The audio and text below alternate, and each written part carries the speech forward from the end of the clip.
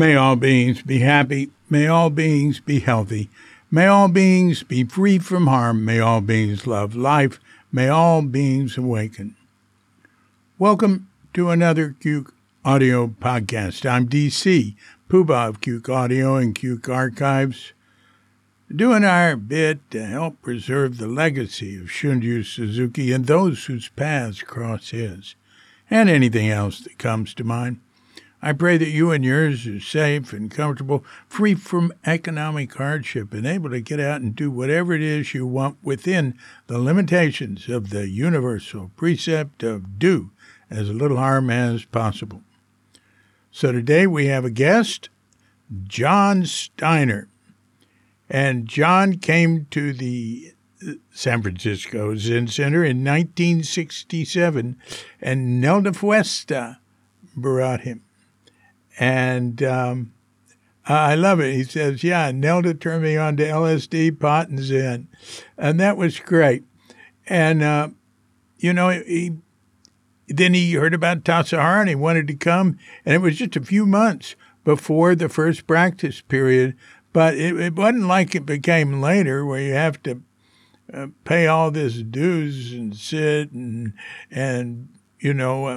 go months and months or a year or whatever before you can get to Tassajara. This was our first practice period. And so some people got in right away. We had people come down the road, become not only good students, but priests, teachers. I mean, they just come in checking it out, And Dick Baker had an uncanny sense. Paul Disco pointed this out to me. And Paul's one of the people he picked up on right away. Paul just came in. He'd been to Tassajara before the Zen Center owned it. He just came in to check it out. And bang, before you know it, he's the head builder. I mean, overnight. And Nils Holm came in 1968. And he was drunk and stoned. The first time he'd ever smoked pot. He had been in Big Sur. And down in the baths, Dick Baker started talking to him. And right away, Dick picked up, this is somebody we could use. I mean, Nels was a Danish carpenter. Anyway, John came in, and John was really good at being a student and doing what you have to do. And let me say something. He makes it very clear here that he was a rich kid, and it was something he had to deal with. And that's what I've found. I've known a lot of rich kids, that it is something they have to deal with. And sort of problem a lot of people would like, right? He's got a great line in here. I don't want to spoil it for you, but it has to do with the MacArthur grants. Anyway, some people think that those of us, I grew up, I never had to do anything. I had everything I wanted. Our family wasn't rich, but it had enough. And my father had died when I was young, so I was really in charge. My mother was extremely tolerant and understanding. She'd say, well, why don't you go out and get a job like your friends? I said, well, because I don't have to. But I was always active in doing things. I did work at home. I liked playing the guitar, writing songs, writing poetry, messing around with my friends. But anyway, the whole point of this is I think there's an assumption that people who come from well-to-do families are from families where they didn't have to fend for themselves, where everything was provided for them. A lot of us had that we weren't as good workers. We wouldn't be as good at working as people that came from a poorer family where they were having to scrap to get whatever they could get and that. And let me tell you, I was work leader at Tassajara, at Green Gulch, and at the city center. And I had people working with me there, not only when I was work leader, I was assistant director, I was director. I ran the dining room for years. Rich kids were good workers. That's what I found. And there was, I did not find a correlation that I would have expected. Actually, I found the opposite. Now, we had almost no one in Zen Center from really what you would call the lower classes. But my experience, mainly outside of Zen Center there, is I would run into more trouble there getting people to work. They resented me and didn't want to be told what to do and stuff like that. All right, well, I've gone on long enough about that. I just want to say it's a point I've really never made, but which I've definitely noticed.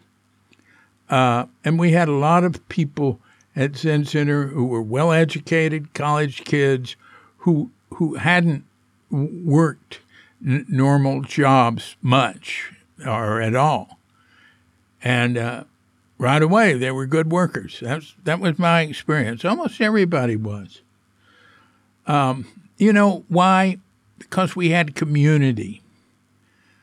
It really wasn't about whether we were haves or have-nots. We were community. We were together. We were doing it for each other and for ourselves. It was very harmonious. Even if we were bickering with each other and had resentments or whatever, the overall thing that was happening there in the early Zen Center and a lot of society, of counterculture type society, it was cooperative, and it was idealistic, and it wanted to improve things and make a better world and all that.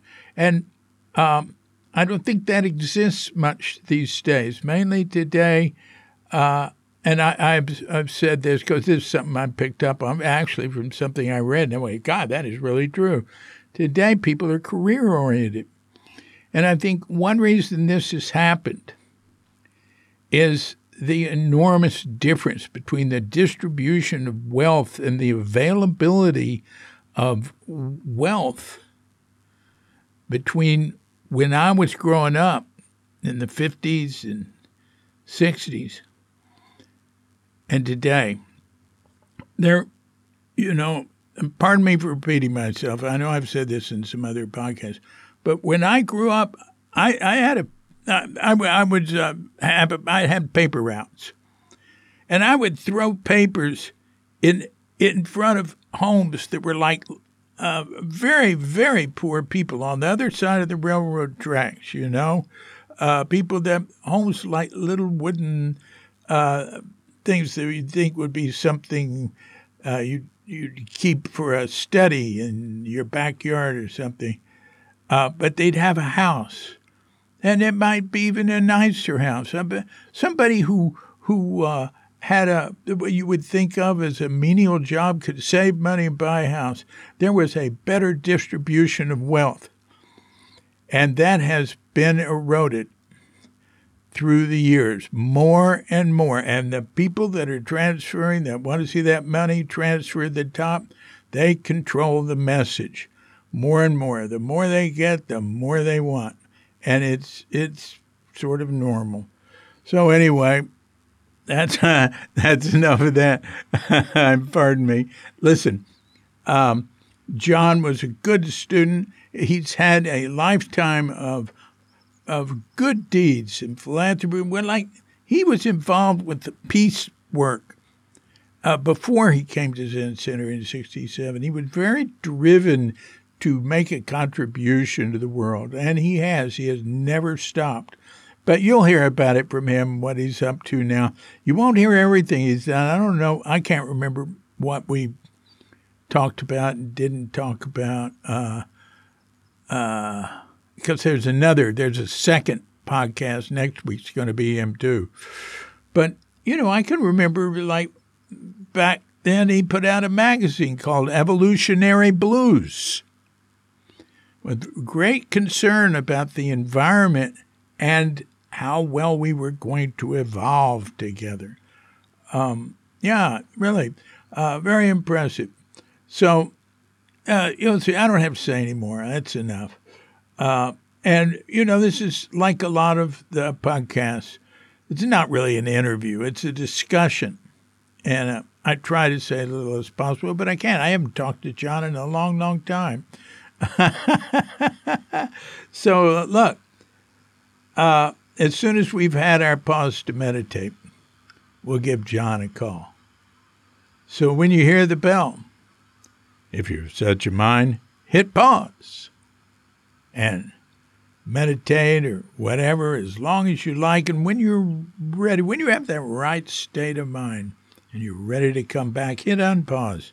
And we'll be here to hit the bell to end the meditation or whatever. And we'll give John Steiner a call.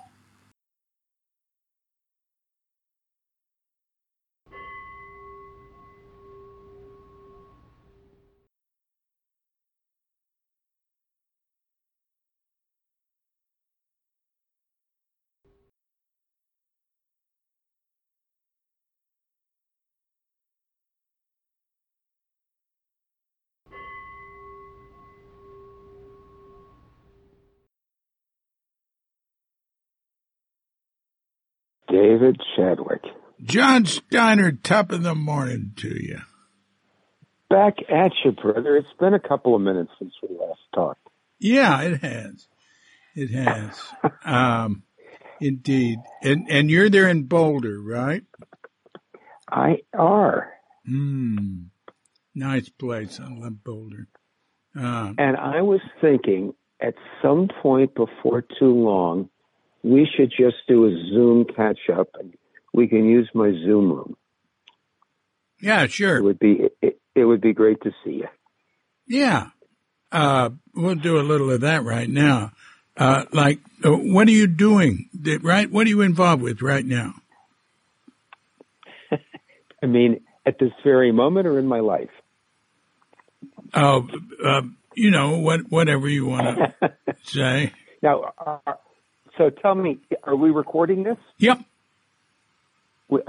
And do we edit it, or is it all just part of one recording? If you want to say anything off the record, say it now or at the end. Gotcha. All right. So, first reaction is personal.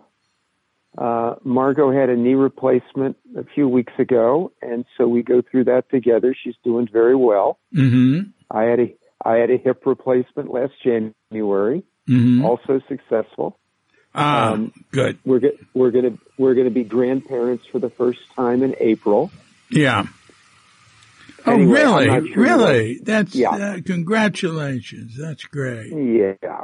And in the meantime, our son, the prospective father, blew out his knee and is having to have ACL surgery tomorrow. So, it's like, it's always this and that.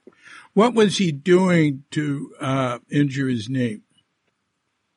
He was playing basketball and he came down on somebody's foot or ankle and ended up on the floor in pain. Oh. So life goes on, and and probably like you, some very dear friends of ours are wrestling with potential terminal illnesses, and we've lost dear friends and colleagues, and we're grateful to be alive. Yeah. Grateful to be alive. That's well said. Yes. I remember old people saying when I was a kid, just take care of your health. That's the most important thing. And I believed them, but, it didn't really concern me much. Well, I had a dear friend when I was living in the Bay Area. Yeah. All those decades ago, a marvelous woman named Elsa Knight Thompson. And she had worked with Edward R. Murrow. Yeah, I remember her. She worked for KPFA, I think.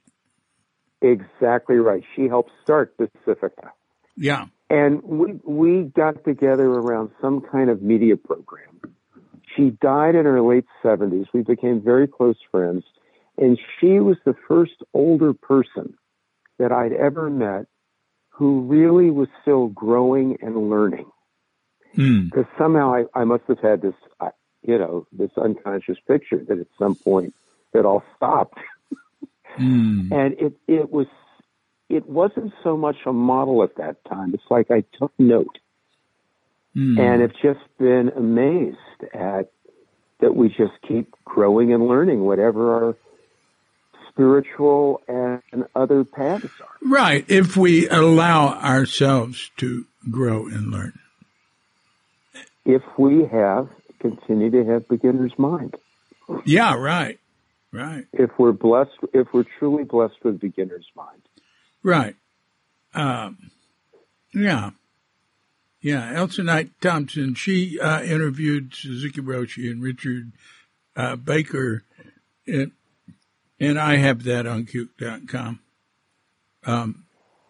It's not the greatest interview in the world. Dick kept sort of getting in there, but and it wasn't Suzuki's best, but I've got it.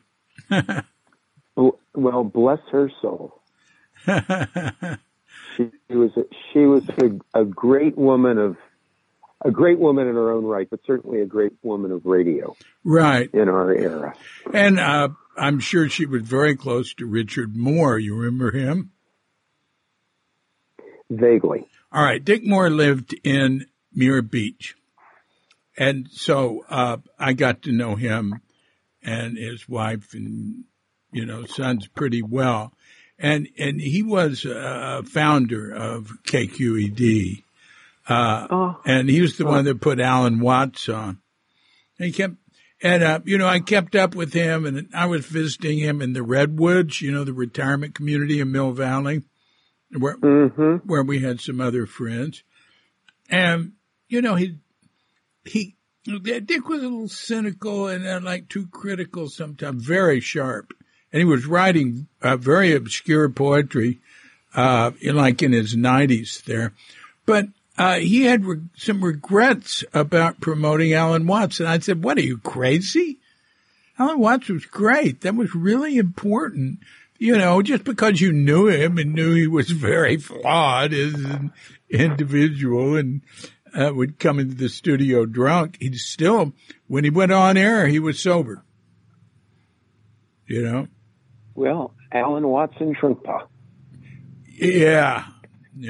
Whoa. I mean, just you can argue it both ways. Just because they were awake doesn't mean they necessarily were developed at certain psychological levels, and vice versa. No, oh no. But it's just remarkable. Yeah. Ken Wilber has a lot to say about that in terms of human development. Yeah, I remember that. He had, I used to know him years ago. I'm not a neighbor of his now like you are. See, he didn't, dismiss people because of their faults. He was greatly criticized for, his praise of Da Friedjohn's books, Baba Friedjohn, Da Levananda, and he said, that he was being attacked for that. He said, look, I'm just talking about what he wrote, and it was a very clear exposition of the perennial philosophy, or however he stated it, and he realized that the weakness that gurus had weaknesses, teachers had weaknesses, and some of them were different from others. He felt Suzuki Roshi's weakness was his health. Anyway, go on. No. I mean, we can. One of my favorite Alan Watts quotes from his book on Taoism. Mm-hmm. Which was, at least this is how I remember it, the Tao man sits down with the Zen man, but when his knees hurt, he gets up and walks away. Yeah. Yeah. Yeah. Yeah. Yeah. Yeah, it's true. But it's interesting. You know, I am just so moved. Yeah. To see the Zen. Go ahead. Well, I mean, speaking of hurt knees, I'm just so moved seeing the retirement community that was started by Zen Center and now will include many other people open up. Yeah. In Marin County. Yeah. I mean, I know that's been in the works for a long, long time, but it's just, anyway, I just find it very moving. Yeah, it's been now. We go on, elaborate on that some. I want to make sure I understand what you're saying. Well, I'm forgetting. You know what I'm talking about, correct? No, don't assume I know what you're talking about. Well, because I don't remember. Zen Center has helped open up a retirement community for aging Zen monks to go and live out their years. You know, where all of the needs and facilities are going to be offered. Oh, like you mean kind of an old age home. And so the retirement community. Yeah. Right. That was orchestrated by Susan O'Connell. I don't know if you ever met her or familiar with her, but she's one of the most effective people that ever came to Zen Center. Well, somehow it just feels like it just feels like a completion of that community of all these years. Yeah. Not that it's ever complete. Yeah. And it also, I have been very moved. I had the privilege when I was a senior in college to take a course with Eric Erickson. Oh, yeah. And was very, very touched by his life cycle. Yeah, that was at Harvard. That was at Harvard. And the 8th stage of the life cycle, which, you know, basically he took Freud's 3 stages and just kind of tracked them through life and gave them what he called them psychosocial stages. But the last stage is called integrity versus despair. And we all go through that at toward the end of our lives, of just making sense of our lives and what's worked and didn't work and what we wished and, you know, the whole psychological, but it's very much of a spiritual, I think, acceptance of really just as it is. Mm-hmm. And, but there's some connection I feel with that with INSO, of just allowing integrity for people to live out their lives with integrity in community and being given so much of what they gave. Yeah. Well, INSO is people who have been with Zen Center over 20 years can go to INSO and retire there for free. Other people can buy into it, you know, and live there. You know, it's in Healdsburg. It looks pretty. Looks like a pretty together place, and you know, INSO is a larger organization, and the Zen Center contingent in this retirement center is only part of it. But basically, they're trying to get, you know, contemplative type people, or not just contemplative, you know, you know, more sensitive, aware. I'm searching for a word. No. At least while they and we still have those faculties available to us.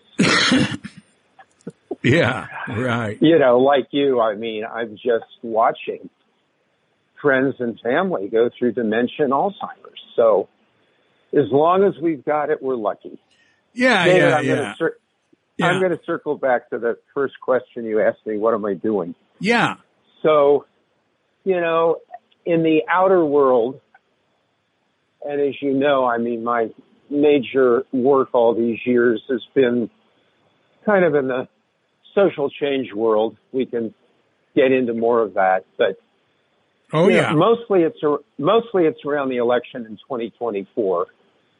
Yeah. And how do we keep the House and the White House, the House and the Senate blue and the White House blue? And what we're focusing on, Margot and I,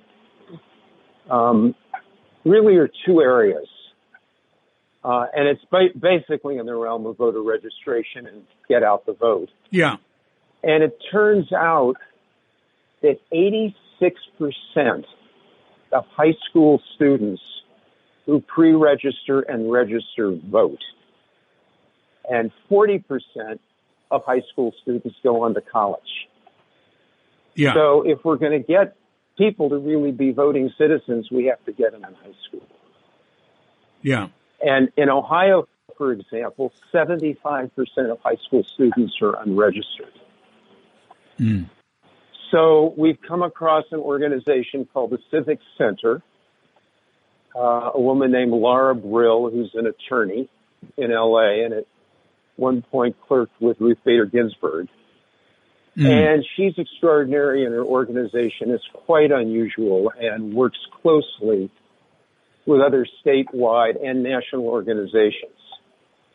So if anybody is listening, look up the Civic Center, and if you want to get involved more with that, give me a call, 303-912-8300.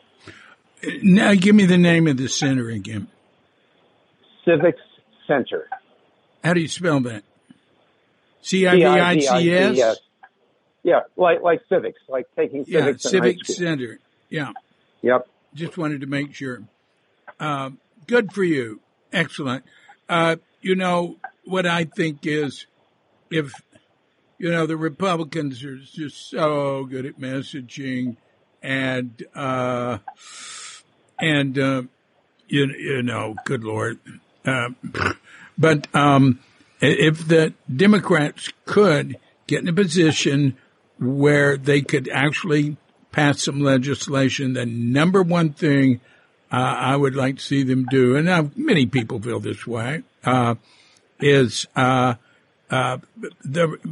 strengthen the right to vote, the making national election a national holiday, stuff like that, and going after some of the Republican agenda has been to discourage voting for decades. There's nothing new. Doing everything possible. The fewer people who vote, the better their chances are, because their core voters will pretty much show up. And what do you think about that? I think I agree with you. And if we had the votes in Congress, the laws that you're talking about will be passed. And I think it's given what we're up against, in particular with folks like Cornel West and Bobby Kennedy and No Labels.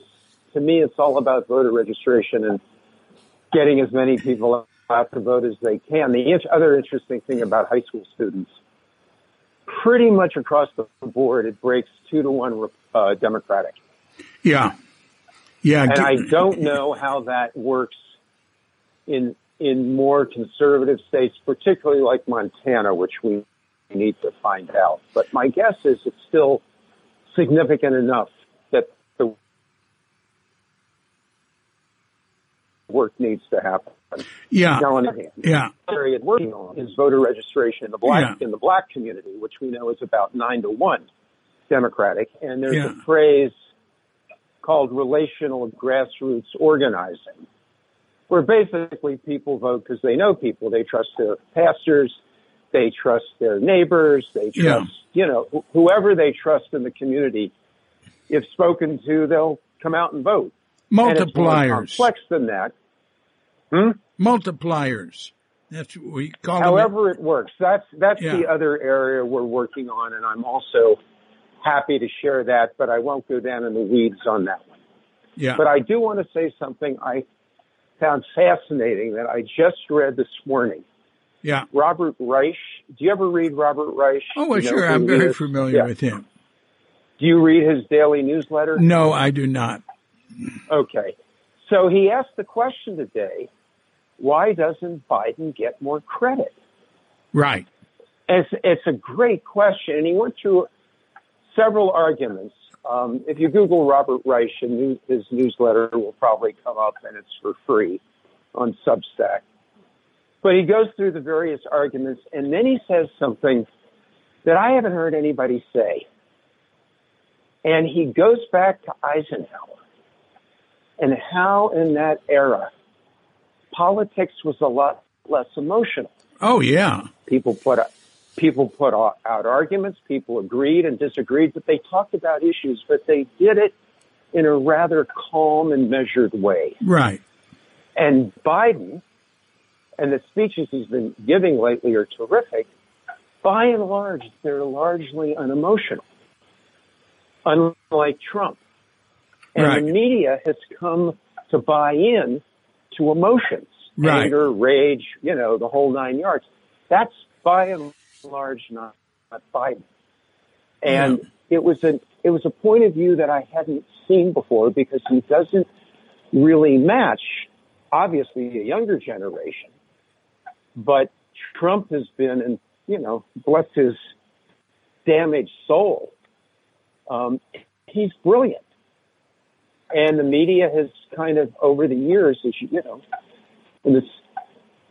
the Republicans have been very good with emotions and anger and getting the media to respond the way they want them to respond. That's right. And they don't respond the same way to Biden. And in the end, Reich's point was the argument that the Democrats should make is, do you want a mature elder in the White House or do you want a child? Or do you want somebody who's childish? Yeah. Difference between being childish and childlike. So anyway, I just found that fascinating, and it allowed me to understand something I really hadn't quite understood before. Yeah. I agree. Do you want an adult in the White House, or do you want someone who's childish? I think childish is the way to say it. And throws temper tantrums on a regular basis, right? And they're getting worse, right? But we'll see. It's a very fluid situation, and from a witness point of view, what's going on in politics and all the poly crises, tragic and horrible and awful as it is, it's kind of a real opportunity for witness consciousness and detachment. Or what I'll say, I have always loved the third patriarch. Life is easy as long as there are no preferences. But I put that right. From my point of view to say, well, we've got preferences, but no expectations. Right. Well, but anyway, I'd love to hear your bigger view, almost at the level of creation and destruction, of where we are on the planet in our lives, going through stuff that I don't think we ever could have imagined when we were Zen students together back in the 60s. Yeah. Well, I'll think about that and tell you later. Right now, I want to hear yours. Well, David, we'll save it for our next conversation. Right. But I want to hear yours. Now, you have been, what I've seen is you being involved in politics in a rather lofty way. You're always involved in some, when you're involved in politics, you're involved in some sort of essential, way of looking at the way it's structured and you're not, I don't see you, being a true believer, worshiping any particular candidates as much as, looking at the way things are structured and the problems in it, the way things are managed, the way things they're set up, and, the way people's consciousness is, and how to help it to evolve in a healthier way. So what do you think? I think I'm going to say thank you for that perception, whether it's right or wrong. Yeah. Yeah. But I'll take off from that. I mean, it's an open-ended. Yeah. What I call it's more. Yes, I mean it's the observation of the old line that the personal is political and the political is personal, and that ultimately, it's about consciousness change. And I still go back to, the work done back in spiral dynamics. Say that again. Or not. Say that again. Do you know the work of Don Beck and Claire Graves and spiral dynamics? I just assume I don't know anything, and tell me about it. Well, I'll give a quickie. So, Claire Graves, who was Beck's teacher, who I got to know well, and who Ken Wilber knew well, and it's how I met Don. And Ken Wilber relied on a lot of Don's work in his all-quadrant model. Basically said the cultures evolve the same way individuals do. Piaget talked about stages of cognitive development, and we know about, Erickson talked about life cycle stages of development. Wilber wrote a book about this years ago. And Beck said essentially we move from being tribal cultures to, one tribe gets strong and we have empires.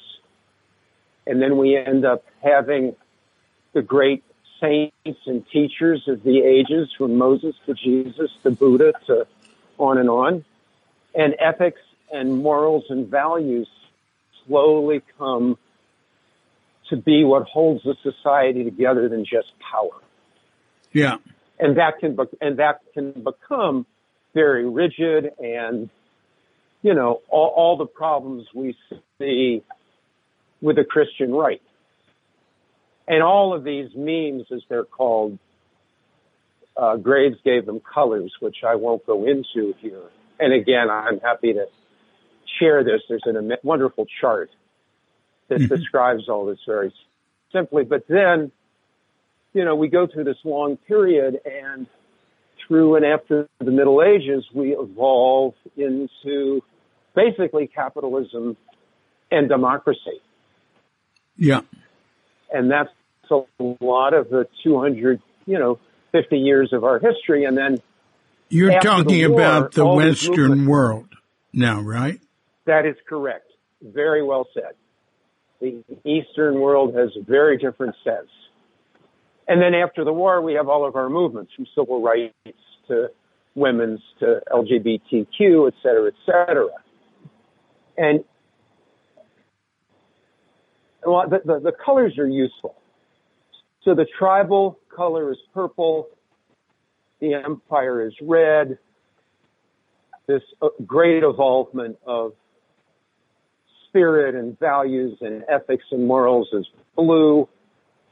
Kind of the rise of capitalism and democracy as organizing principles is orange. And then green are these movements that occur after the war. Mm-hmm. And each meme thinks it's right. And each meme doesn't quite like the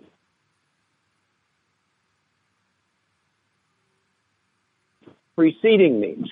Wait a minute. We're seeing absolute unhealthy. John. Yep. I want you to repeat that. Each meme doesn't quite like. We're calling each of these developments as memes. Right. And each of these memes has a healthy side and an unhealthy side. For example, we need rules and regulations.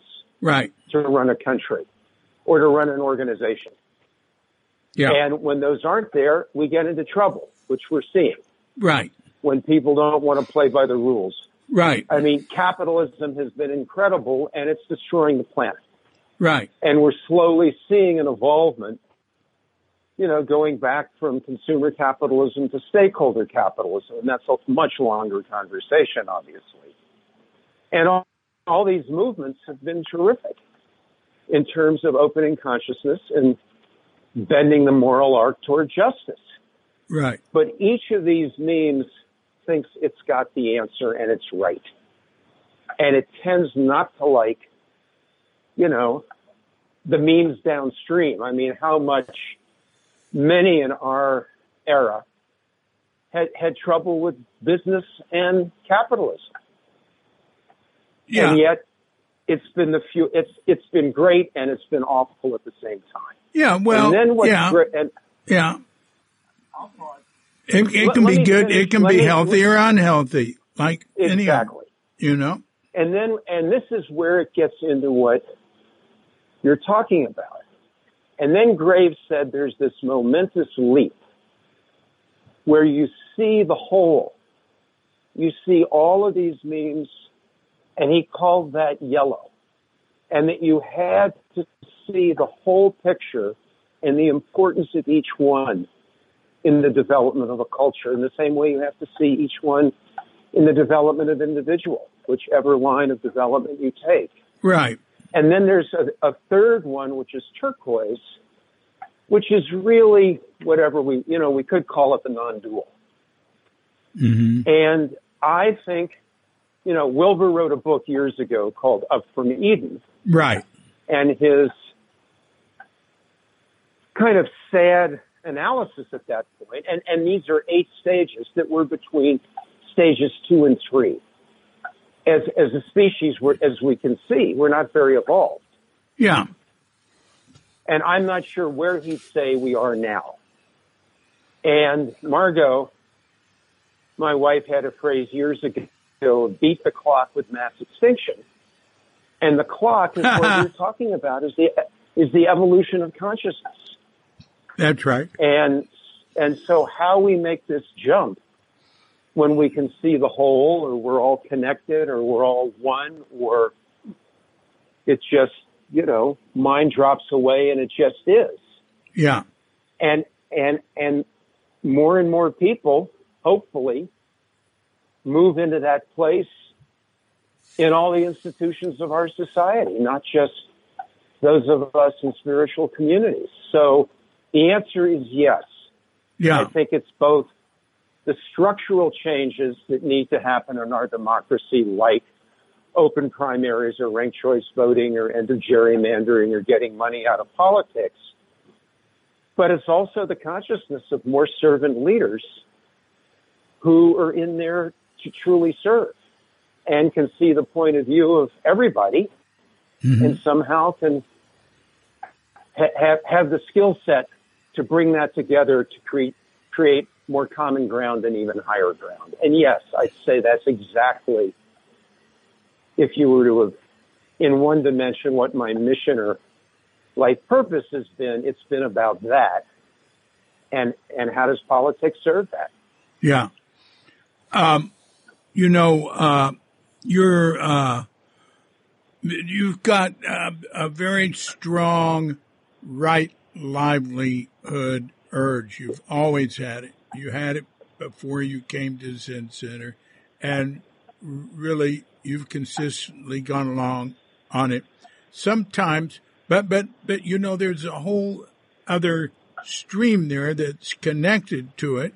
That is this, like another side of it is your spiritual path, which, like I said, not separate from it, but you always had a very strong spiritual path.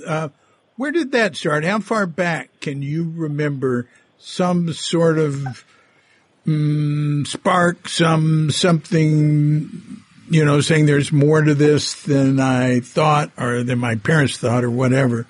How far back does that go, and how does that lead you to Zen Center, and then from Zen Center to some various other paths you've been involved with? Gosh, David, do we have another? First of all, that's a wonderful question, and I deeply appreciate it. And, well, I'll talk for a while. I'll let you decide how long this conversation goes, I'll tell you the first thing that comes to mind is I remember when I was about, it could have been around 8 or 9. Yeah. Somehow trying to wrap my mind around something that was not wrappable, namely the concept of infinity. Yeah. And it just, anyway, so that's number one. Yeah. I remember when I was at Harvard and I went out for what they called the Crimson Key Society, which were the folks that showed visitors around the campus. Uh-huh. And I don't remember exactly what the question was, but it was like, how would you talk to somebody from the South who basically didn't like blacks? Yeah, right. And without thinking about it, I said, well, I'd say to them, you know, you could have been born black just as easily as you could have been born white. And I was not asked to return for the next interview. But it's like my mom had been a social worker. Yeah. And I think early on, without knowing it, I just developed, and I think it was unconscious for a long time, whether it's empathy or to put myself in other people's shoes, or to recognize that even when I was young, I had privilege. Yeah. And other people didn't have privilege. And, you know, I mean, what's allowed my life to work the way it has, and it took me many years to have it be okay, is that my dad and his 2 brothers in 1947, after having been in business during the Depression, started what became a major American toy company called Kenner Products. Yeah. And money came into the family. And I was given, I mean, I got a lot of time to knock around and go through a long identity crisis, parts of which continue to persist. But, you know, it was like I was given a lifetime MacArthur Award. Yeah. And I always felt a huge level of responsibility around that largesse and that gift. Yeah. Yeah. And so that kind of gave me the basis to do the work that Margot and I have evolved and been able to do. But the spiritual side, you remember a woman way back when, David, you remember everybody. And in fact, if you know where she is, Jack Kaplan, my old friend from those days, and I have been wanting to be in touch with her, Nelda Feste. Nelda Feste. How do you spell that last name? Well, it was Foeste, and then she changed her name, and she's married and I think lived in England. But she and I had been Nelda, dating. well, of course, yeah. Yeah. I don't think we know where Nelda is, but I can, I can make sure. One thing I do is just ask on Facebook, and there's a limited number of people who will read what I ask who might know. But I think we have asked that before. I just don't remember anything. David, I'm not on social media, and I would absolutely welcome that. So here's the story. Yeah. I was in Berkeley. I decided one day it was time for a hippie girlfriend. I walked into the Mediterranean Cafe, and there was Nelda. Right. And we ended up going out for a few years, and she introduced me to marijuana, LSD, and Zen. Oh. And I had gone through a round of troubles. Well, we can leave it at that for now, but I'm always happy to go into it in more depth. And I'd been away. And when I came back, she had gone to that first fundraiser for Tassajara. And she decided she wanted to go to the practice period. Yeah. I didn't know anything about Zen. And she gave me a book by Alan Watts to read. And I read it. And it was the first thing that literally ever made sense to me. It was like, oh, that's how the world works. And I remember walking in to apply to go to Tassajara with Nelda that first summer, and there was Yvonne Rand in the office. Yeah. And somehow, you know, there must not have been enough people to fill the places. We got to go. Yeah. Do you remember what month you walked in? Must have been around April.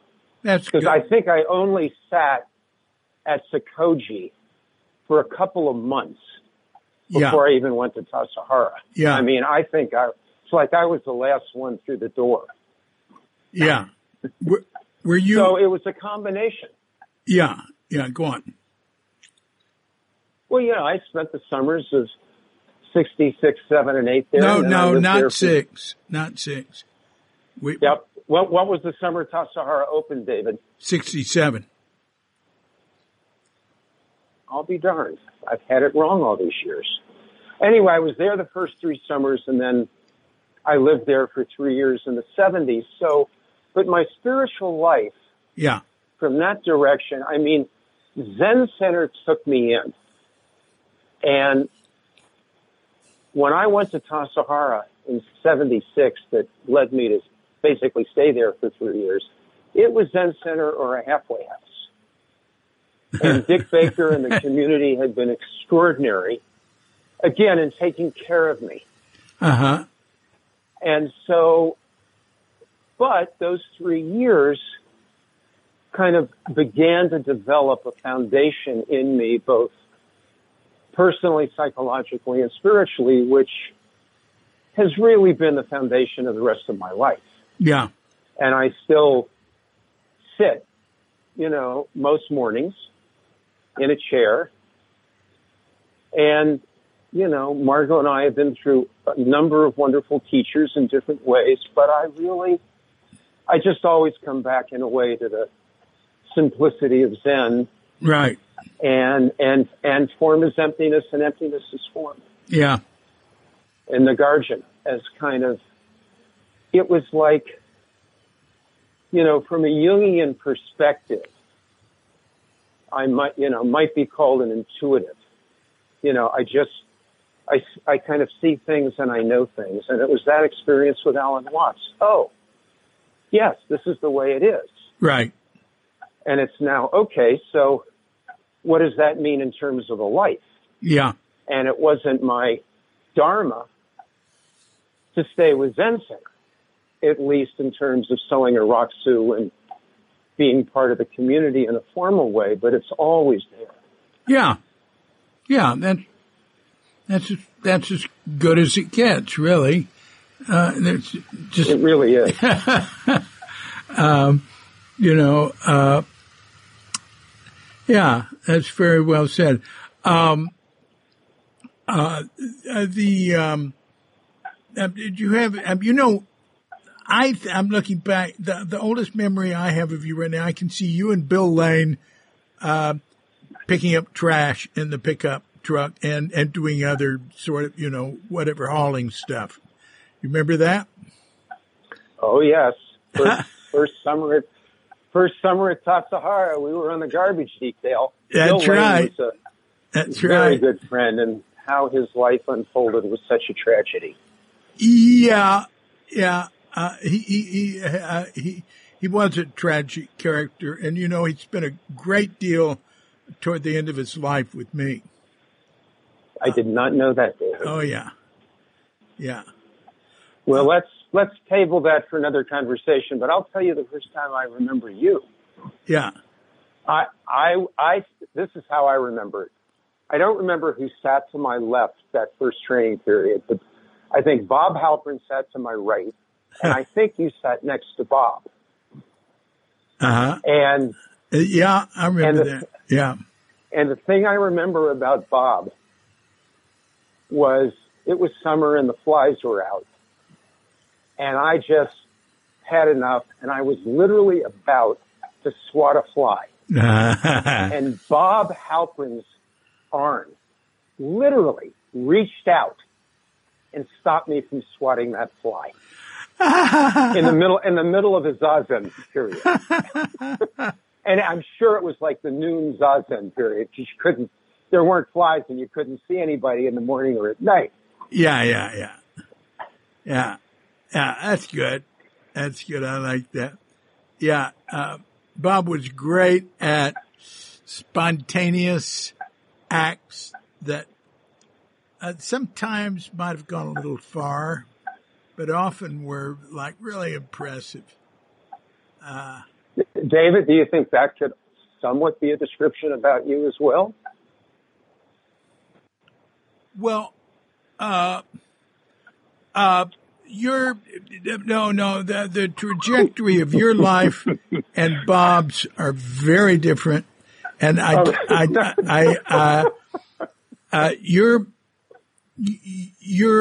don't want to compare you. We're not comparing. I'm comparing you and Bob. Yeah. Oh, and Bob. Yes, Bob and I had a lot in common. Be a description of you. Yeah. Oh, yeah. Bob and I had a lot in common that way. Yeah.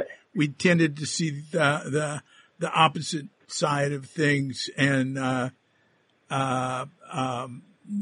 had a lot in common that way. There were some ways in which we weren't at all alike, but yeah. Oh, I know that. And I can ask you more about it. Let me ask a question, David. How often have people interviewed you for the Cuke Archives in the same way you interviewed me and obviously countless other people? Well, I did one interview a few months ago that there's a profile and an interview, a very serious fellow is interviewing Zen Buddhists all over, different types. It's been, he's on like a 10-year, well, he's already put 10 years into it. And he's retired and had a lifetime of doing big projects, And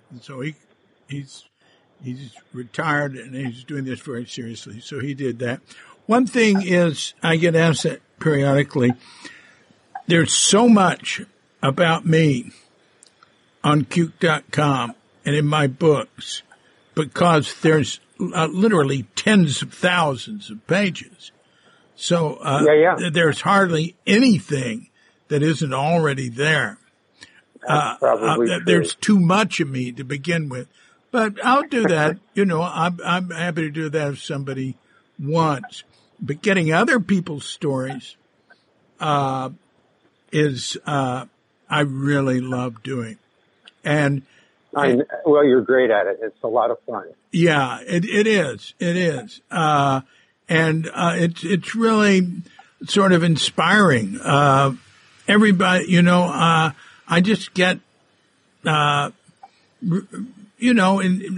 delicious tidbits and like impressive life stories. They don't necessarily, what's impressive might be concealed within a life that looks tragic or that looks boring or something like that. But none of it's really boring. And and it's never one thing. No, it's not. It's not. So even Bill Lane. Oh, Bill Lane. Or whomever. Yeah. Bill Lane had, he had a very sharp eye. He's a guy that just, he's the type of person you say couldn't put up with nonsense. And what he had to fight with was his judgmentalism about other people. And, he could be rather rude to, people in stores and stuff like that.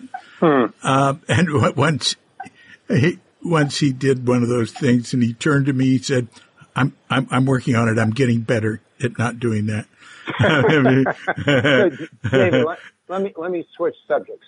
Yeah. I'm having an elder moment or a senior moment, which I often now call Google moments. Yeah. And I'm blanking on the last name of our friend Peter Schneider, who was an actor. Coyote. Coyote.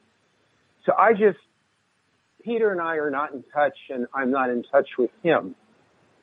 But if I were to pick a role model from all my years at Zen, and we were at a practice period, I think, together in the summer once when he was on one of Jerry Brown's, I think, statewide art commissions. Yeah. But how Peter has integrated his progressive side, his artistic side, and his Zen side. Yeah. Is almost like nothing I've ever seen. Yeah. And I have such respect for him. Yeah.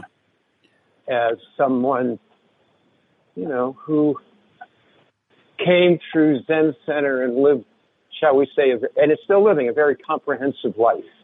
Yeah. And,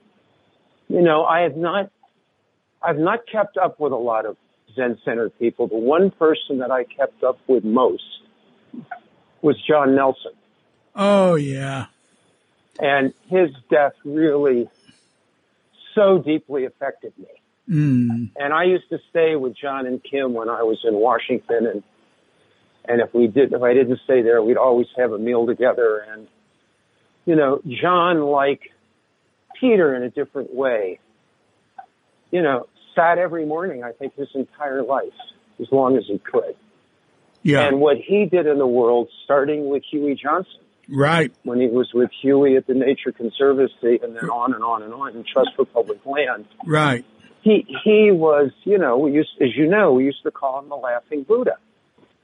Because he had always laughing, great sense of humor, and, just did so much. I'm sure that the depth of, or his obituary in some depth about what he did and who he was involved with in his lifetime is somewhere in the archives. But, there are many greats, many stars in our firmament. Of course, everyone is one, as you're really alluding to.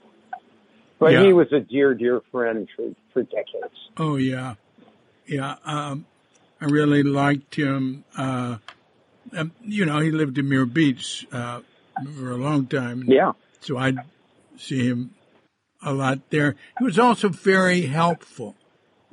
There's certain types of things, if I was involved with, I'd let him know. And, you're this way too. He'd think about who could he connect with you with, or, in what way could he help. He really loved working for Huey Johnson, because Huey had a great management style, which he would trust people and give them a chance. He'd leave them alone. He was not a micromanager, which was one of Dick's traits.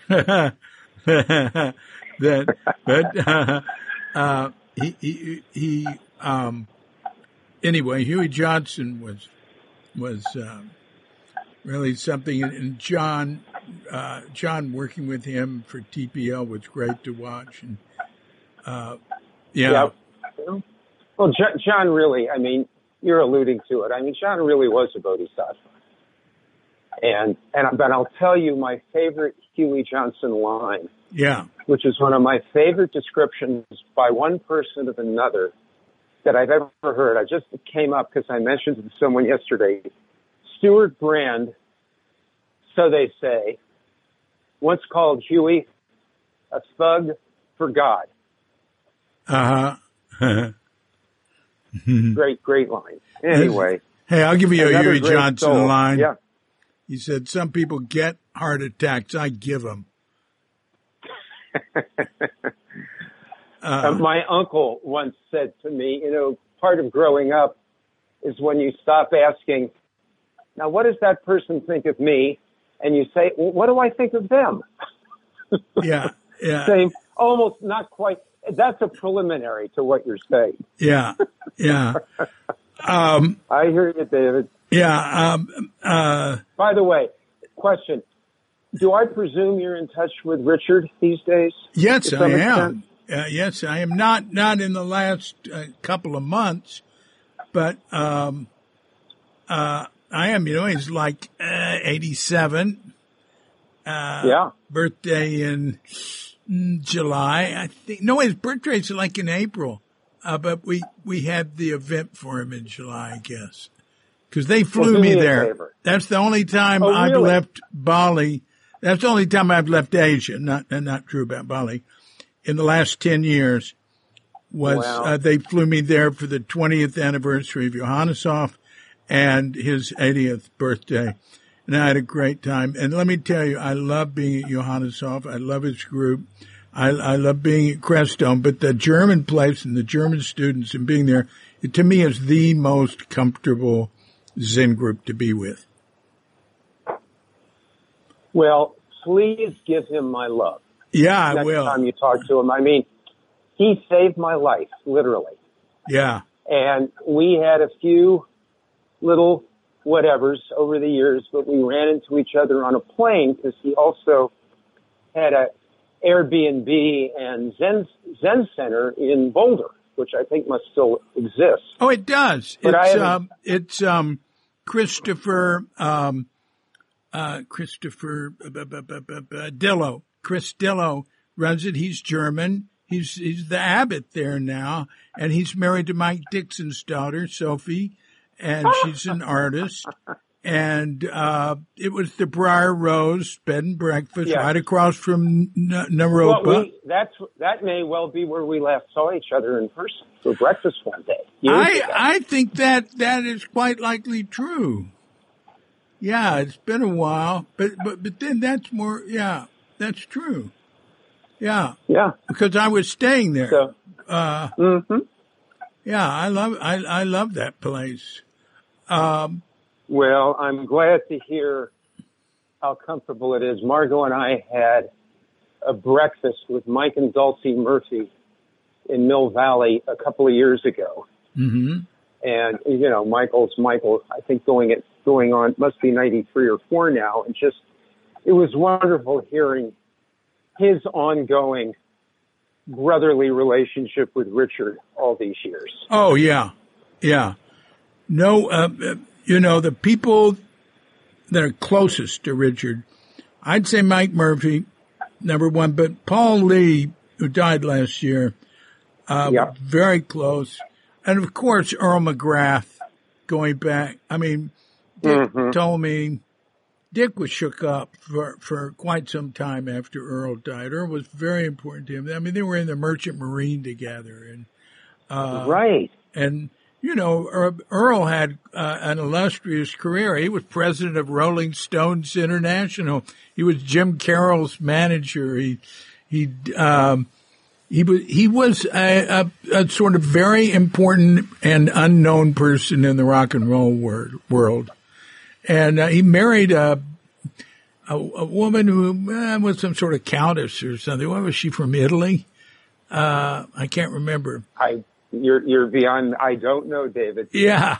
but I'll tell you, there was another person who was very important to Richard, who I got to know a little bit, and who I adored, namely Nancy Wilson Ross. Well, of course, yeah. Yeah. Yeah. I mean, she played a major role in his life. Yeah. Yeah. So, that's very true. Very true. She was very disturbed by how things worked out with Zen Center. And she tried to talk to him about some of his behavior. But, it's a problem when you get too important. And we tend to be shot down when we get too important. And I think it's something that's good, that needs to happen. Sense of entitlement and all that. Abraham Lincoln said, if you want to see a person's character, that their real character, give them power. And, but the thing about Dick is he came back And I just did a podcast talk with Rick Wick, so I don't think you'd remember him. He's been living in Sweden for 30 years. And he had a little one night stand in the city when he was from Tassajara, and he came back, and in Doksan, he told Dick, told him about it, and he said, "Oh God, she's taking it really serious, and she's mad at me because I'm not." And Dick said to him, "Well, you learned something." And then later, he said, and then when all that stuff happened with Dick, I just thought, well, he's learned something. I thought that was so great. And, well, I mean, and again, thank goodness. Well, maybe we all get to live as long as we need to live to keep learning something, but that's been an utter gift in this lifetime to keep learning something. Yeah. Well, and whatever form it takes and whatever it takes, which is often not what we choose. Yeah. Yeah. Right. Well, one thing, I hear you. One thing you notice, I don't call him Banker Roshi. And actually, I do notice that. I don't call Suzuki Roshi either. I only do it to be polite to people I'm talking to. I do not use the word Roshi officially. You won't see it. I'll quote other people using it. I've stopped using honorifics. Because who do you call Roshi and who do you not? Once you call one person Roshi, I mean, I've lived in Japan. You got to be really careful about that. And it's used differently there. It's not like in America. But, like if we're going to bring up Reb, we'd say, well, Reb so-and-so and Banker Roshi. Well, Reb's been a Zen teacher for, 40 years or something. Why aren't you using Roshi for him? And then, you know what I mean. I just don't do it. I stay away from it. David? Yeah. That might be worth an interesting short article for, say, Tricycle. Because but here's the point. And I'm not sure how true it's been with Zen Center, but the extent to which people, particularly younger people, have a tendency to give themselves away. Oh, yeah. Whether it's to a spiritual community or a religious community or even a political community. Yeah. And what can we do to at least give people permission, as we used to say all those years ago, to question authority? Oh, yeah. Right. Question authority. But what you're saying isn't something I've heard very often. And I think it's really important, and I think it's the kind of thing that could move through the Zen world and the spiritual world, because it's an issue in every situation. Yeah. And part of what you're saying, I mean, the great teachers are the ones who really ask questions and and have almost the kind of management style that Huey had, where they just show up when they see somebody causing harm to themselves or somebody else. I mean, this is very generic. Yeah. But I really encourage you, and I'd write it with you. If you want to write, I won't write the first draft because it's your expression. Yeah. But I think it's one of those important insights. Yeah. Well, I talk about it in my first book, Thank You and Okay, and I talk about it in Crooked Cucumber somewhat, a little bit. I've talked about it on Cuke Archives and in podcasts a little bit. Mainly I don't bring it up.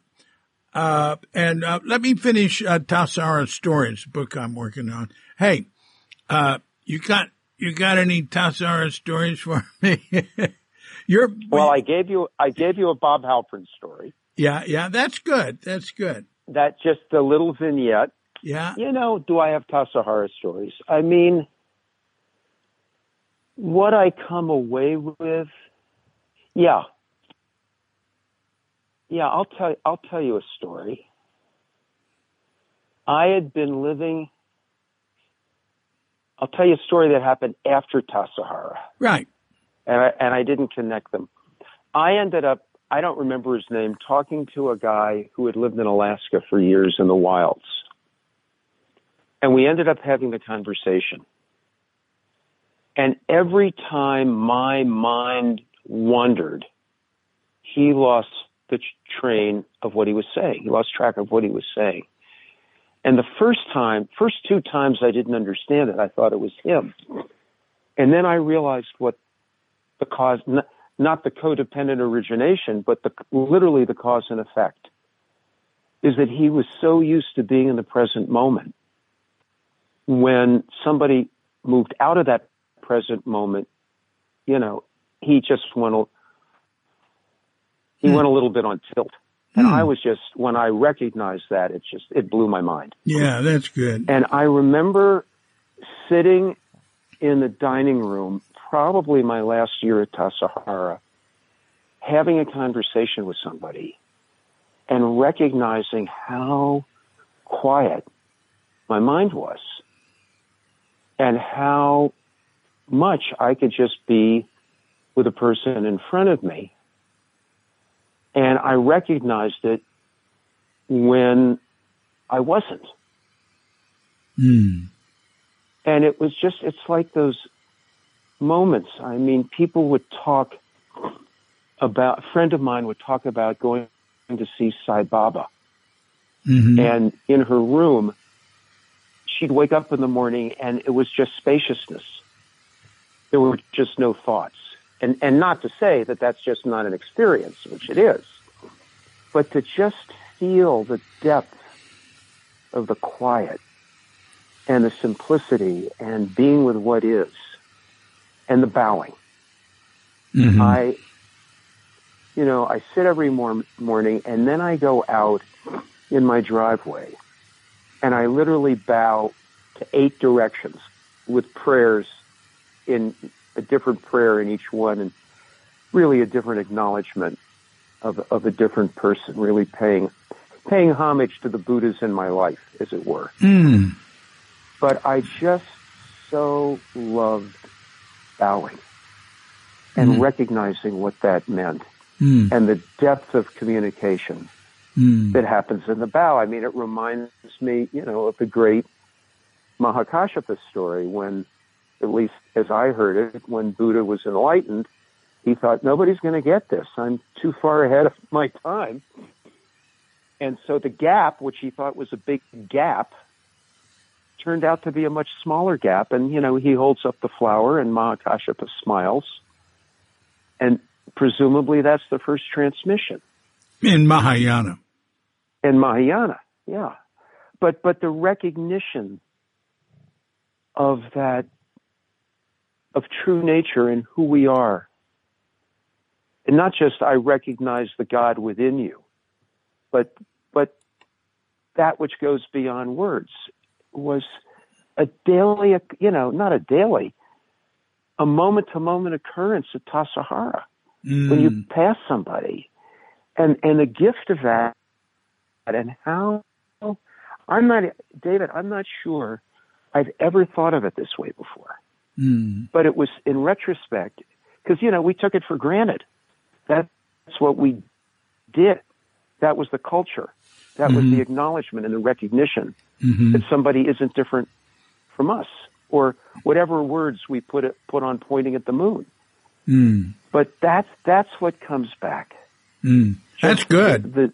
The joy and the love of bowing. Suzuki Roshi, he said bowing is second only to zazen. or something like that. Bowing was very important to him. You know, there were the 9 bows that he continued. His master was Gyokujun Soen, and his teacher was Kishizawa later. And he said he got his understanding from Kishizawa, but he got his character from Soen. And he had a lot of resentment against Soen. It took him years after Soen died for him to feel grateful to him. But anyway, Soen was tough. Never a kind word. And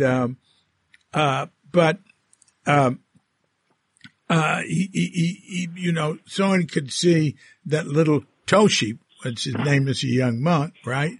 Little Toshi, which is Shunryu in another pronunciation, I think, Toshi. But anyway, it doesn't matter.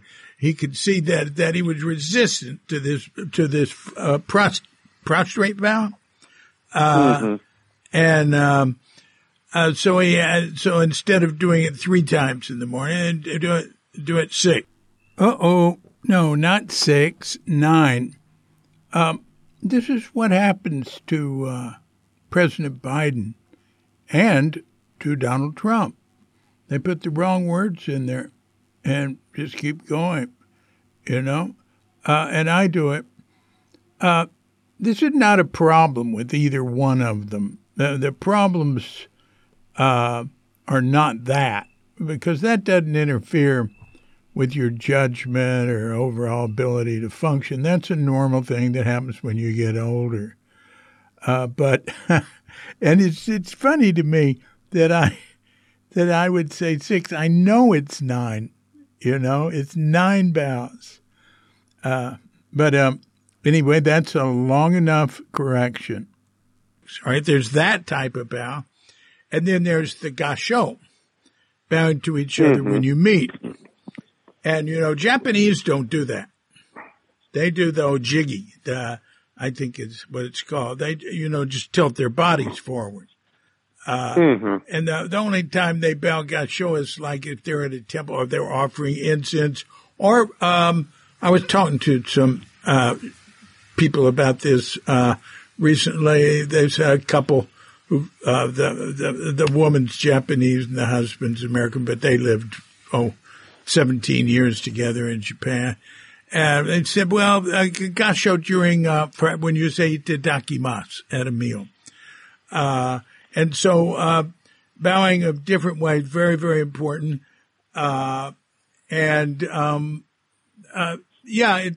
It's something that he emphasized way beyond anything I've seen anywhere else, including Japan. I mean, I'd be at Eiheiji and gasho to monks walking by, and they just sort of, bend their bodies. Well, they don't gasho to each other like that.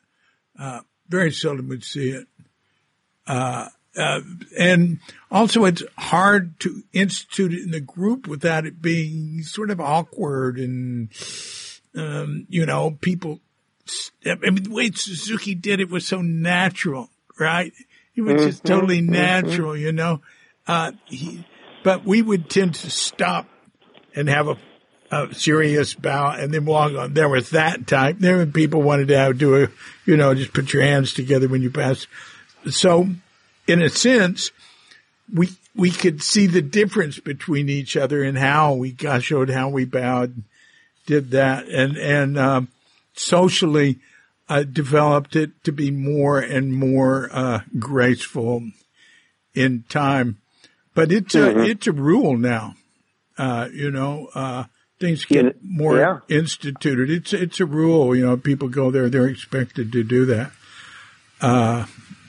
Well, the person who's bowing, aside from Suzuki Roshi and Dick, that I remember most, and I think of him often when I bow, was Paul Rosenblum. Just as you said, he had we all had our distinctive bows. He had a particularly, to me, distinctive bow. But let me let me change the subject, and I'll tell two more stories. Yeah. And this is one of my favorites, and you probably remember this because I think he told it, Suzuki. I'm going to try now to just say Suzuki. But Suzuki told it every so often. So it's his first day or night as a monk in the monastery. He's probably 13 years old. And the master says, it's your job to get up in the morning and ring the bell to wake everybody up. Remember this story? Well, go on. So he thinks to himself, there is no way. If I fall asleep, I'm going to sleep through the time I'm supposed to wake up. And they didn't have alarm clocks. So he tries really, really, really hard to stay awake. And then he falls asleep. And he wakes up exactly at the right moment to get up in time to ring the bell. Yeah. And he realized, and this was a big awakening for him, he realized that you can't even say he could, that when he was supposed to wake up in the morning, he knew he could wake up and he didn't have to worry about it anymore. Yeah. And that over time has turned out to be a big experience in my own life. Yeah. Of how often I'll have some idea of when I'm supposed to wake up, and I'll wake up either earlier or later, and I'll have just enough time to do what needed to be done that morning. Yeah. And the subset of that story, is that I got to drive Suzuki Roshi to the, where was it? Down on the peninsula, Zendo. Los Altos Zendo. Yeah, Los Altos Zendo with the guy who was probably still alive and practicing, who ran that and became a Zen teacher. Les K. Les K. And he falls asleep in the car. And it's just me and him. And I'm not quite sure what exit to take. And I just, I didn't have an anxiety attack, but it was getting close. He wakes up 100 yards before the exit and says, that one. Oh, good. Yeah. And, and we must have all had stories like that. But yeah. He was, people who were just tuned in. Yeah. At whatever level of tune in we can describe it. Yeah. He would, he talked about how he would sleep on the train and just wake up right in time to get off at his stop. Mm-hmm. One time when he didn't, which was very disturbing to everybody, was when his mother died and he took the train. Maybe he was grieving, but he didn't get off in Yazoo. He kept going like to the end of the line or something. And the way he told it maybe he didn't tell it. Maybe I heard it from family members, was that, he just spaced it out because, they all had just all these space out stories about him. But it could have been, that he just wanted to be alone for a while. And it's hard to get alone in Japan, I'll tell you. Well, when I was, living on Page Street one day, and I'm sure this is not an unusual story, I get a call from Okasan saying, Suzuki Roshi's at the dentist and he's forgotten his teeth. Could you run them down, please? And I went over and got his teeth in a little container and drove to Union Square. And sure enough, the dentist nurse was right there waiting for me to take his teeth upstairs to the dentist's office. Wow. That's pretty good. Great old times that they become richer in the telling, David. And part of this time together, it's like, for me, it's been, they aren't new stories, but they're so rich and alive. Yeah. In the context of our conversation. I'm going to bring up a story that you were in. Now, the most, if I look at the stories that are the most commented on, that made the biggest impression. Number one would be Richard Baker's high seat ceremony. Incidentally, I think we should call Suzuki Shunryu. That's what we call all the other masters. I mean, Dogen had a Japanese last name. We don't even know what it is, Matsunaga, whatever it is. We don't say, I mean, they do that, Dogen, Zenji, that sort of thing. But mainly we just say Dogen. And I think we should just say Shunryu. Let me tell you, in Japan, they don't say Suzuki Roshi. They say Shunryu-san. I'm talking about people who studied with him and revered him. And outside of the temple I was in Okayama, inside the temple, it was Harada Roshi. Outside, neighbors would call him Harada-san. That's just absolutely normal. And in America, it's like, somebody called up Bill Kwong and said, "Hi, Bill." Somebody who'd known him, he said, "Kwong Roshi." One thing, you don't call yourself that. And actually, it's better not to call your own teacher that around other people. You call their master Roshi. You denigrate that which is you, are close to you, and you elevate that of others. That's just boilerplate Japanese politeness and consideration. Anyway, all right, enough of that. So the mountain seat ceremony of Dick from Shunryu, that's number one. And the funeral gets high marks, but that's after he left after he died. I'd say number two is the story that you're in. That happened in 1969 on the day of a peace march in San Francisco, a march protesting the war in Vietnam. I'm setting the stage here. A person in back, I think it was Ron Browning, asked a question. Now, Ron had applied to be a CO and was had very strong ideas about it. His father disowned him when he applied to be a CO. Just applied. Yes, it's a fascinating detail, but I realized later that Ron Browning was in Japan at this time. This is 1969. And he'd left for Japan in 68 and didn't come back till 70. So somebody said, "Why are we here, doing this when we should be out there marching with people against the war?" And Suzuki didn't understand him very well. Instantly, I wasn't there, but I've heard this story from so many people. I feel like I was, including you. Wonderful from you.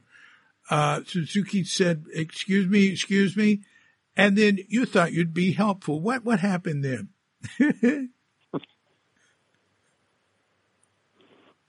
Well, first of all, I never knew who it was who asked the question. So thank you for that. Yeah. And, so what used to happen in those days, and I was sitting up closer, and we had been, we had spent some summers at Tassajara, so we weren't, I can't say we were older students, but we got to know the routine a little. Yeah.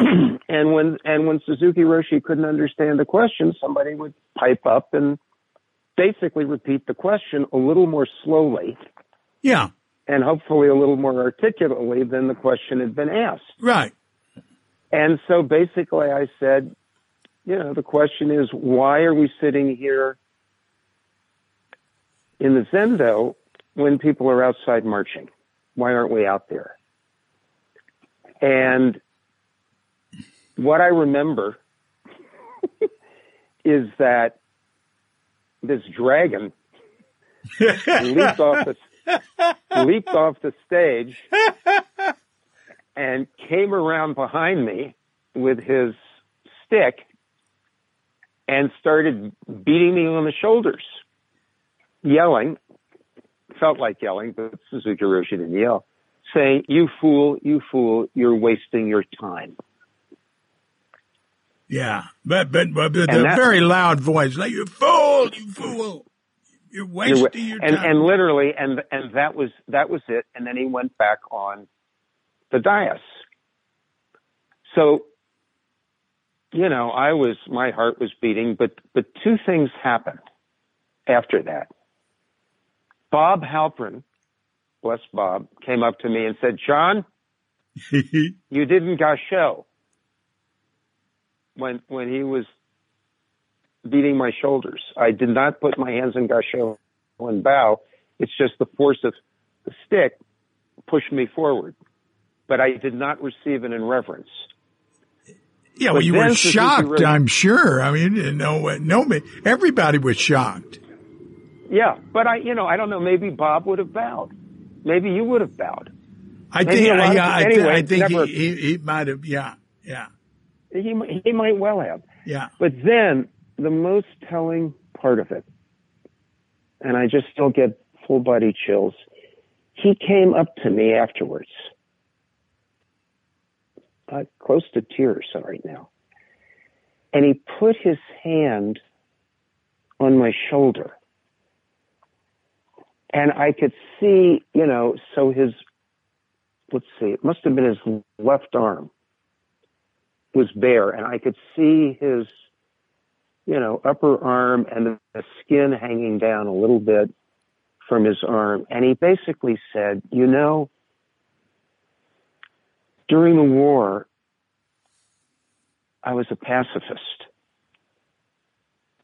And I couldn't stop my countrymen from going to war. And I never got over it. And, there was no apology. And he said, I was really in part expressing my own, what word would I use? My own, not discomfort. You might be able to help me here. My own sadness. Yeah, his frustration. My frustration, yes, that I wasn't able to have an effect. Yeah. And I think, as I've learned later, as we've watched peace demonstrations not make a difference, particularly in Iraq,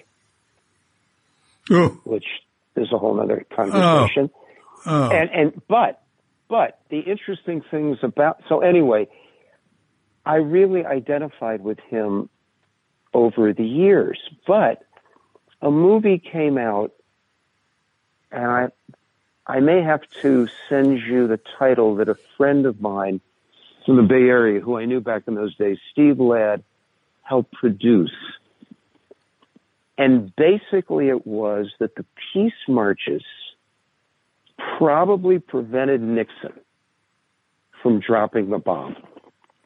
When all was said and done, they didn't keep us from going into Vietnam, and they didn't keep us from Iraq, but it may have kept us from that really ultimate tragedy. Yeah. And Ellsberg is part of that, and basically Ellsberg is the one who talks about it in the movie. And I'll get you the name of the movie, and I'll email it to you. Oh yeah, please do. But it's like, the great story of Gandhi, and I don't remember the full context, where he's watching a plane fly overhead that's going to drop bomb somewhere. And he goes into prayer. And somebody says, why are you praying? What you're doing isn't going to make a difference. And he says, how do you know? Yeah. How do you know what difference? Maybe not right here, but that's going to make. Yeah. And that's, that was, so what difference, what here we are in the same worlds.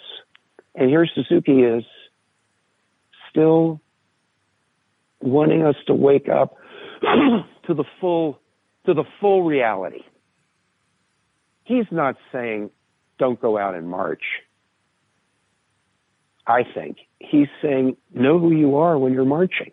Yeah, that's true. But both personally and politically. And it's like preference for that expectation, but do everything you can, because that's what we're called to do. That's all we can do in this lifetime. Yeah. Is what we can try to do to make a difference in whatever dimension we're called. Yeah. Whether it's sitting on a cushion or marching or trying to get people to register to vote or dealing with mental health issues or literally just doing our own inner work so we can become more effective. Right. To support and serve other people. Right. And that's kind of what he was, so vulnerable and so real. And I just never, obviously, ever experienced him like that. It was such a gift. Yeah. Yeah. To receive that personal communication from him. And there must have been other people around listening. But the fact that he would even come up to me afterwards and give me a bigger picture. Yeah. Was just, you can feel that moment will never go away. Yeah. And it wasn't just, it's the whole set of moments. So David, thanks for bringing that up again, because each time we share these stories, it deepens. Yeah. The whole field. Yeah. I want to add something, that he wasn't really hitting you. He was hitting the whole group. Exactly. And he would even say that. He would say, yes, I might be hitting. And also the fact that you of course, you could say, well, it's because you asked the question, but he knew you were somebody who that he could do it with. He wouldn't have done it with somebody who'd freak out or wouldn't. I mean, he had an intuitive, instantaneous hit, is what I would say, that it would, he could do it with you. And he would say that he would, he would sometimes say to me things about somebody else that later I would realize that he was saying to me about me. And, but anyway, in Japan, I talked to him about this. Before the war, he actually, printed things up and handed them out and tried, he said his idea was that Japan, can be stronger without, without being involved in war. And of course, Japan was involved in a very, very aggressive, military action way before Pearl Harbor, in China. And, but at some point, maybe it was before then, at some point he had to stop because you couldn't oppose the war. So maybe after they were attacking China, he couldn't do it anymore. But his, I spent time with young men who stayed in his temple, actually before they went in the army. And at the end of their school or before their time. And they said there was no place like it. There was nothing else like it. It was like a salon. And, one person said, the first time he went, there was this quiet monk sitting there not saying anything. And he said people were able to express themselves in ways that you just couldn't find anywhere. They weren't saying pacifist things. They weren't saying anti-war things. They were saying, Japanese are very subtle. It's just like, they were talking in ways that weren't going to get him in trouble, you know? Right. And actually there was a lot of that, in Japan. In Crooked Cucumber chapter 6 on the war in Japan, it's all from Japanese who were there. None of it is from my personal research. And it gives you a picture of this much more complex of, like a dark cloud hanging over Japan, and like Japan just being engulfed in a sort of madness.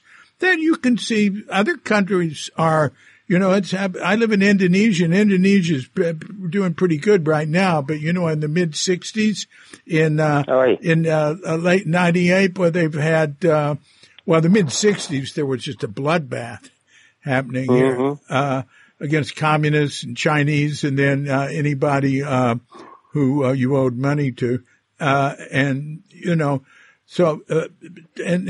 term run amok comes from Indonesia, and they certainly ran amok. America is experiencing something like that now that hasn't exploded yet. We hope it doesn't. But Japan's period of madness in the first half of the 20th century was so extreme. Some of the worst examples of human behavior ever. Shocked the Germans. Really. The Germans were just, anyway. David, I'm going to sadly have to hit the pause button. Yeah. And I would, anytime you want, I'd be happy to continue the conversation. And this just feels so rich and full and complete. Yeah, I'd like to. In itself. So I really am grateful for your nudging me to actually do this. Yeah, it's really good. I'm really enjoying talking with you, and it's very touching talking to you. And it's right now it's about 9:30, and I am eager to go to bed. Hey, tomorrow morning at 10 o'clock, I called Jane Hirschfield for a talk for a podcast. Well, give her my love. We have not been in touch in ages. I am so fond of that woman. And another Tassajara story. Yeah. During one training period, I was really ambivalent about staying for a variety of reasons. Yeah. And I ended up talking to Jane, and she said, well, just sit with that ambivalence. And if that ambivalence lasts like 2 or 3 weeks, then maybe you should begin to take it seriously. But in the meantime, just watch the ambivalence come and go and see what it does. Smart. And that was a big teaching story for me. Yeah, it's good. See, that's coming from a student. That's good. Yeah, well, that's who we learned a lot from. Yeah. All right, brother. This has just been the best. Well, I want to say one other thing. I am in touch with Peter Coyote, and he's going to do a podcast. The headset just came out of the phone as I got up from sitting here. Yeah. David, to be continued. Lots and lots of love. Yeah, wait a minute. I was just saying I am in touch with Peter Coyote, and I'll let him know what you had to say. However you choose to translate. Well, I'll take my time. Look, so all right, I'm going to email you about when we talk next. Okay, this has been great. On. Take care. Be well. You too. Ditto. Bye-bye. Bye-bye. Thanks a lot, John. Very good. Really appreciate it. Wonderful talking with you. Yeah, I didn't mention in the prelude your spiritual search has never stopped either. Your practice, I don't know if whatever, your way-seeking mind, your path continues. And look, we'll see you next week, all right? This has been a Cuke Audio podcast. I'm DC, Poobah of Cuke Audio and Cuke Archives, coming to you from sleepy Sanur with Doggett Bandita. Guest Doggett for another week or so, Boom Boo, and Feline Manis, and they're all getting along. Electricity went out the other night, and I have to find a flashlight, and I did. I mean, it was dark. You couldn't see anything, or I couldn't see anything. And there I see Bondi and Manis lying down on the floor near each other. Ha ha! It took a little time for that. When Manis came, of course, Bondi sees a cat. She just thinks that she wants to play. She wants to chase it. So,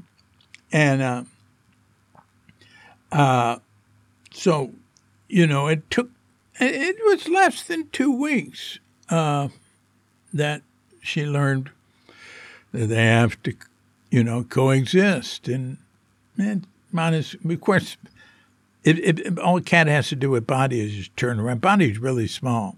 And all a cat has to do is just turn around and look at her, and Bondi will stop. And that's what she's used to play. We had a cat when we got Bondi. She's a little puppy. We already had a cat. So that relationship evolved peacefully from the first. And they became really good friends and just loved to play and chase each other. And they'd sleep on our bed together. But so Bondi hadn't had another relationship like that.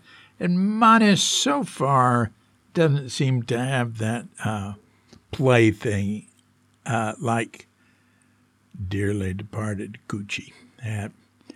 I watched the other day out on the Gong, which is like an alley, right, that we live on. Well, it's a dead-end street.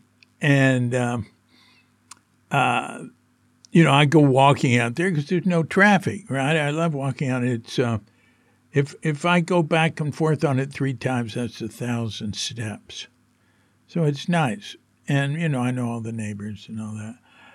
So anyway, I was out there, and there was a cat I didn't recognize. It was small. It was way down, like 100 yards down. Bondi saw him, wham, she's out just as fast as she can go. 100 yards, maybe 50 yards. So that cat runs, bang, it's so many places it can get away. It can jump up on things, go under gates. And so I walk down there to the end, and I walk back. And usually Bondi comes back with me, and then if I go again, I don't always go back 4 or 3 times. If I go again, she'll go back with me to the other end, sniff around and stuff. We do it multiple times in a day. So. But anyway, go back, and I see Bondi's way down there just still, and I see there's something else. Oh, Bondi and that cat, that was a small cat, maybe a teenager. They're just sitting looking at each other about 2 feet apart. So I walk down there and I watch him. And that cat is just poised, looking at Bondi, just ready. Bondi makes the slightest move, the cat's going to be out of there. And then bang, the cat runs off. And it's like 0 to 60 in 1 second, in a split second. Bondi, same thing, right after it, just zoom, right, and they're a foot apart, just running, and cat goes up to a fence, whether he can't go down under it.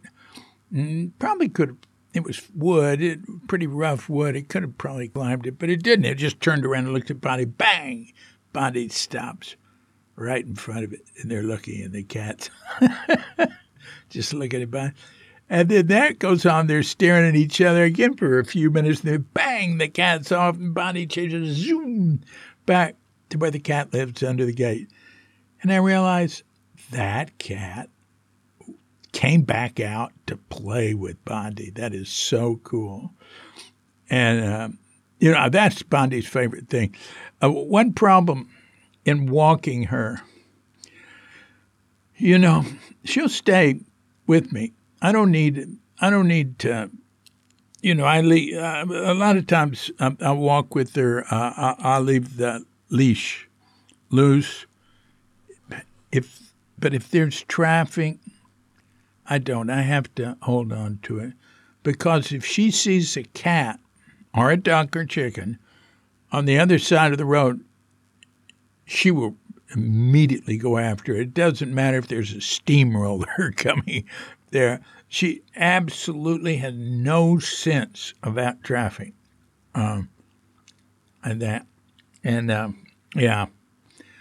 So got to walk with her with the leash. But, once we get to the beach, bang, she's free. Or even near the beach, there's a whole long walkway, another gong, very long. Now, that's over 100 yards to the beach. As soon as we get there, even though there's motor scooters going in and out there, doesn't matter. She stays on the side. And then she's fine. We don't have to worry about it. She won't run off. She'll just stay with it. And she'll run around. She'll go zooming down to the water and go in it and come back. She loves being in the water. If it's right, she can see little fish in there, she'll just stay. She'll stay forever.